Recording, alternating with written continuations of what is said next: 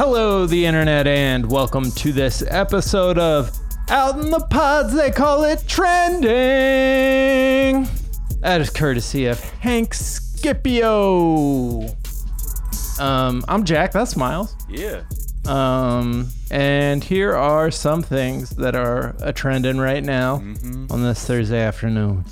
The Suns are trending.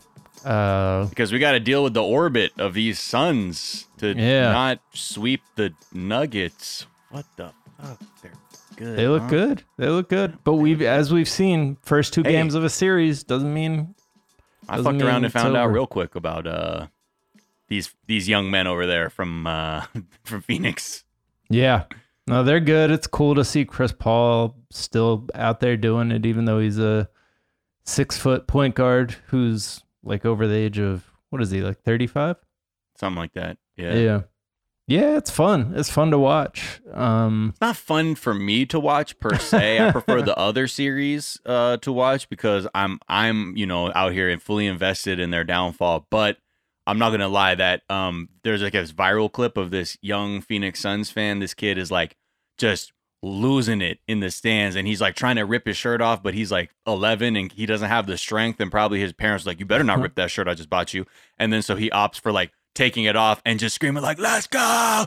And I can see how pure this young fan's energy is, and you put a smile on my face despite it being for a team that has caused me a bit of pain. The Phoenix Suns brand is so strong right now with the courtside with Guy Ritchie. I mean, like, that's just what is such a perfect celebrity corollary for the Phoenix Suns. Guy Ritchie. And this my friend Todd texted me like right when it came on. He was like, "Yo, couldn't be more perfect." Right. But this young man also, and the people in the background, it just feels like Phoenix up in there. And it's just really cool. They were one of the worst teams last year. Not definitely weren't even on anybody's radar. Now they are a problem, as Charles Barkley called Trae Young. Yeah, well, good luck to y'all. Just keep it over there. Don't celebrate too hard. Wait, so you said you are officially rooting against the Clippers? I mean, in the other series, I'll always be rooting. I'm never for the Clippers. So wow. Yeah, but that's just how it is. That's what's great about. You always have to have teams you just dislike because of your allegiance. I strongly dislike Tottenham Hotspur because of my allegiance to Arsenal. Same thing goes with the Clippers, just because I think I grew up with, I grew up in a Laker household. My dad grew up in that, was born here. Like, we're Angelinos, so Lakers is like at our core being. And when you meet people that are Clippers fans, like, what, why? Like, what? All right, do you, whatever. Is it usually transplants? Is that what? No, I have one friend, man, who grew up here, born from here, and chose the Clippers just because he hated that the rest of us were fucking with the Lakers. Right. That makes sense. I mean, I respect that. Yeah, I mean, I respect it, but like I said, I don't need to hear about it. But the best thing is, I remember back in the day, we used to go to Clippers games because those were the cheapest Lakers games you could go to, was when they played the Clippers. What was a Clippers home game? Because Lakers home game tickets at the Staples Center were just like astronomically more expensive. So the way we were able to go get tickets to those games was the Clippers home games. And I remember we all went, and it was like a game where Derek Fisher hit a buzzer beater to beat the Clippers, and we were all like, my friend's face, like, you fucking mad, it's your home game, fuck that. But yeah, we'll see. Well, I am rooting for the Clippers, both because, I'm an LA transplant with no real allegiances one way or another other than to parts of the organization. But my dad's homies with one of the coaches with the Clippers, and it is fun to root for Kawhi Leonard, man. That is, I like after when he's on the him taking my heart out and just tearing it into while making unbroken eye contact with me a couple years ago. It's kind of nice to be back in the good graces. Toobin. We're Toobin again. Toobin and booted. He's back. Jeffrey Toobin is back talking out loud on television again after masturbating on a Zoom call. That was pretty recent, right? It was in October or some shit. Yeah, last year during the pandemic. I'll play this clip for you. He's on CNN and Allison Camerata is interviewing him. They make this poor lady talk to him about, like, they're trying to clear the air based because he's back on CNN. They're like, we're not going to sever our relationship as our like chief legal analyst because his takes are too good. But this is the cringiest, like, hand holding through you got caught jerking off on Zoom, like PR, like revival thing I've ever seen. And we'll play a bit of this for you now, just so you can understand how cringy the whole thing is. And I have not seen this, so. The honors. Help yourself. Okay. In October, you were on a Zoom call with your colleagues from the New Yorker magazine. Everyone took a break for several minutes, during which time you were caught masturbating on camera. You were subsequently fired from that job after 27 years of working there. Why are they doing this just to end her? there. Like, I don't even know why you're talking. Yeah, you were actually, off come on to a think Zoom of it, call. you're not allowed back on. But okay, go. We're not done. Go on. Please keep describing this awful situation. And you, since then, have been on leave from CNN. Do I have all that right? You got it all right. Sad to say. Okay, so let's start there. To quote Jay Leno, what the hell were you thinking? Well, obviously, I wasn't thinking very well or very much. Jay Leno. And it was something that was inexplicable to me. I think one point, I wouldn't Inexplicable, exactly your say own in my behavior? defense, because nothing is really in my defense. I didn't think I was on the call. I didn't think other people could see me. Oh, okay. Yeah. Even though he says this isn't a defense, but I'd like to make a point. You think that's a defense. That's why you keep saying it. You couldn't just be like, yeah, it was the dumbest shit I've ever done in my life. I pretty much threw everything away because I was impulsive or what. Anyway. Right. But go off, King, about how I didn't know anyone was on the call. You thought that you had turned off your camera? Correct. I thought that I had turned off the Zoom call. Now, that's not a defense. This was deeply moronic and indefensible, but I mean that is part of that is part of the story. Okay. So now let me get Yikes. into the rest of the story. Okay, so now what was I watching at the time? Great question, Allison. So I was navigating to Pornhub.com, the website. Like, where is this going? What is the point of all this? Because it's deeply uncomfortable, and they acted like he greeted the queen incorrectly or something. Like it was a faux pas. That is his vibe is just all right. So I had a little oopsie daisms. I can explain it, and there's no explaining it, right? I mean, I really so what do we do? What is Jeff Zucker making us do right now? On CNN. Why would they make that poor woman have that conversation? To talk about someone masturbating with them right there as an invitation for them to then talk about their own masturbation seems cruel and unusual. Yeah, I don't know. Like, I get there's one conversation, like, it's obviously you do what you want with your body in the privacy of your own home, but like you're committing lewd acts on in a work call. Like you can't even compartmentalize jolly time from Zoom serious time. Mm-hmm. But yeah, I okay, cool. So if you need a boss who's down with second chances, holler at CNN. He also has the energy of somebody who believes they've aced every job interview they've ever been on. He's just like, I'm so glad you asked me that, Allison. And it's really, dodo brain over here, right? But also, what is this famous Jay Leno quote that none of us have ever heard of? What the heck were you thinking?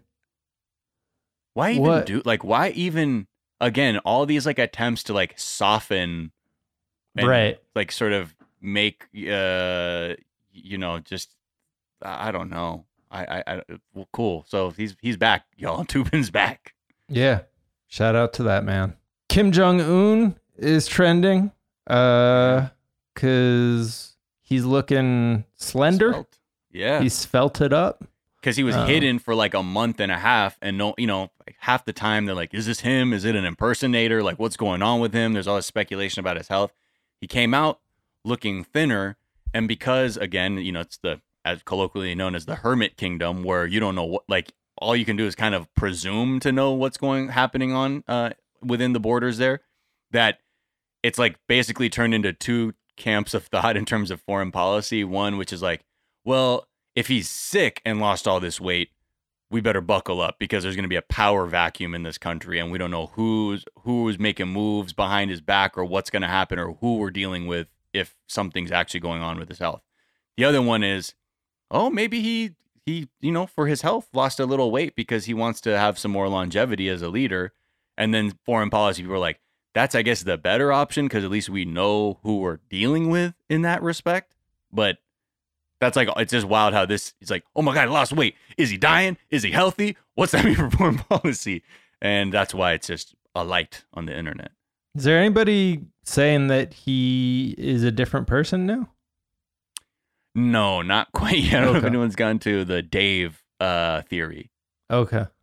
So I'm just looking. So The Guardian put an image where you could slide back and forth between him June 2021 and July 2020. And he looks like a much younger person in June 2021. But maybe he just needed some rest and relaxation, get a little bit of sun. But yeah, he's also smoking a cigarette in the image. So shout out to... He's like, look, I'm losing weight on my own terms, man. Elden Ring is trending. Yeah. I don't know what that is because it's not on Switch. Good job. I was going to say first, no, Elden Campbell did not lose his Lakers championship ring. And that's not why Elden Ring is trending. It's because this new game, Jack, it's a collaboration from Bandai Namco, who, make great games. Shout out to Bandai George Namco. R.R. Martin is the creative force within the game. And everyone's like, yo, how did we not know it? Like, George R.R. Martin's real good about not talking about anything. Right. And it was just unveiled at this thing. I think a lot of people, had theories and things about this game. But the trailer is just so, like, out there wild. Like, it looks like I guess you can see, like, sort of the Martin influence. But because it's a video game, like, visually, they can do so many other things that would probably end up being like a multi-billion-dollar film. But yeah, everybody's very excited for it. Now, are we at a point where you can trust video game trailers now? Because I feel like that was always a thing back when I was paying attention to trailers. I just am gaming so often now that I don't even look at the trailers. But you used to get burned by these trailers that would be like much better graphics. They would be showing you stuff that it was like a leaps beyond what was we were capable of, and then it would just be either like a cut scene or it just wasn't what we were. I mean, that's still very much a possibility, especially when you're talking about like current gen consoles. Like this game is not going to look the same on PS4 as it does on PS5. But yeah, they're always going to show you the absolute best version, whether they're cut scenes or renderings that are like using processors that most of us don't have in the consoles we use. But at the same time, like now that like a lot of these systems are getting much more robust in terms of like their computing power, I think that gap will begin to tighten up. But yeah, shit's still a bit of a fantasy for sure.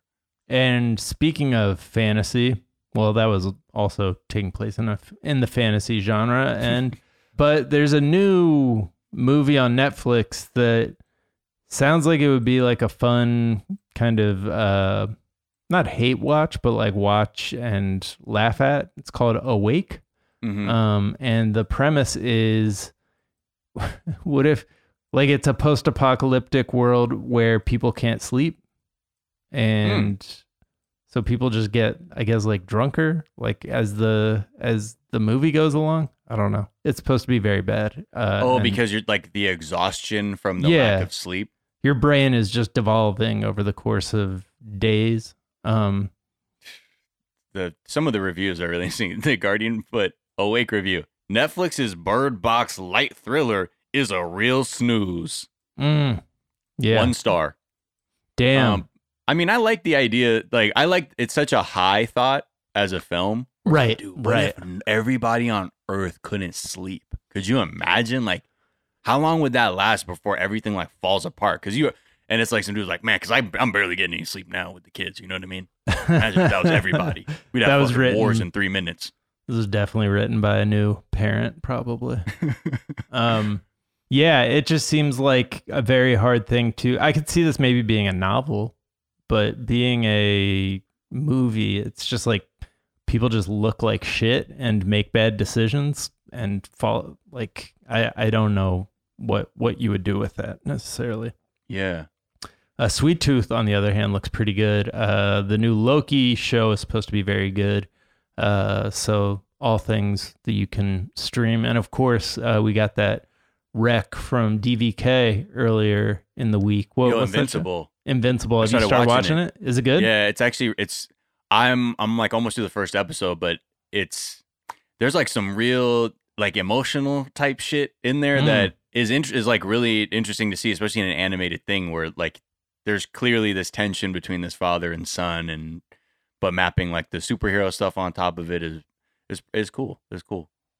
I'm gonna keep watching though. I was, that when DVK is like, you gotta watch it.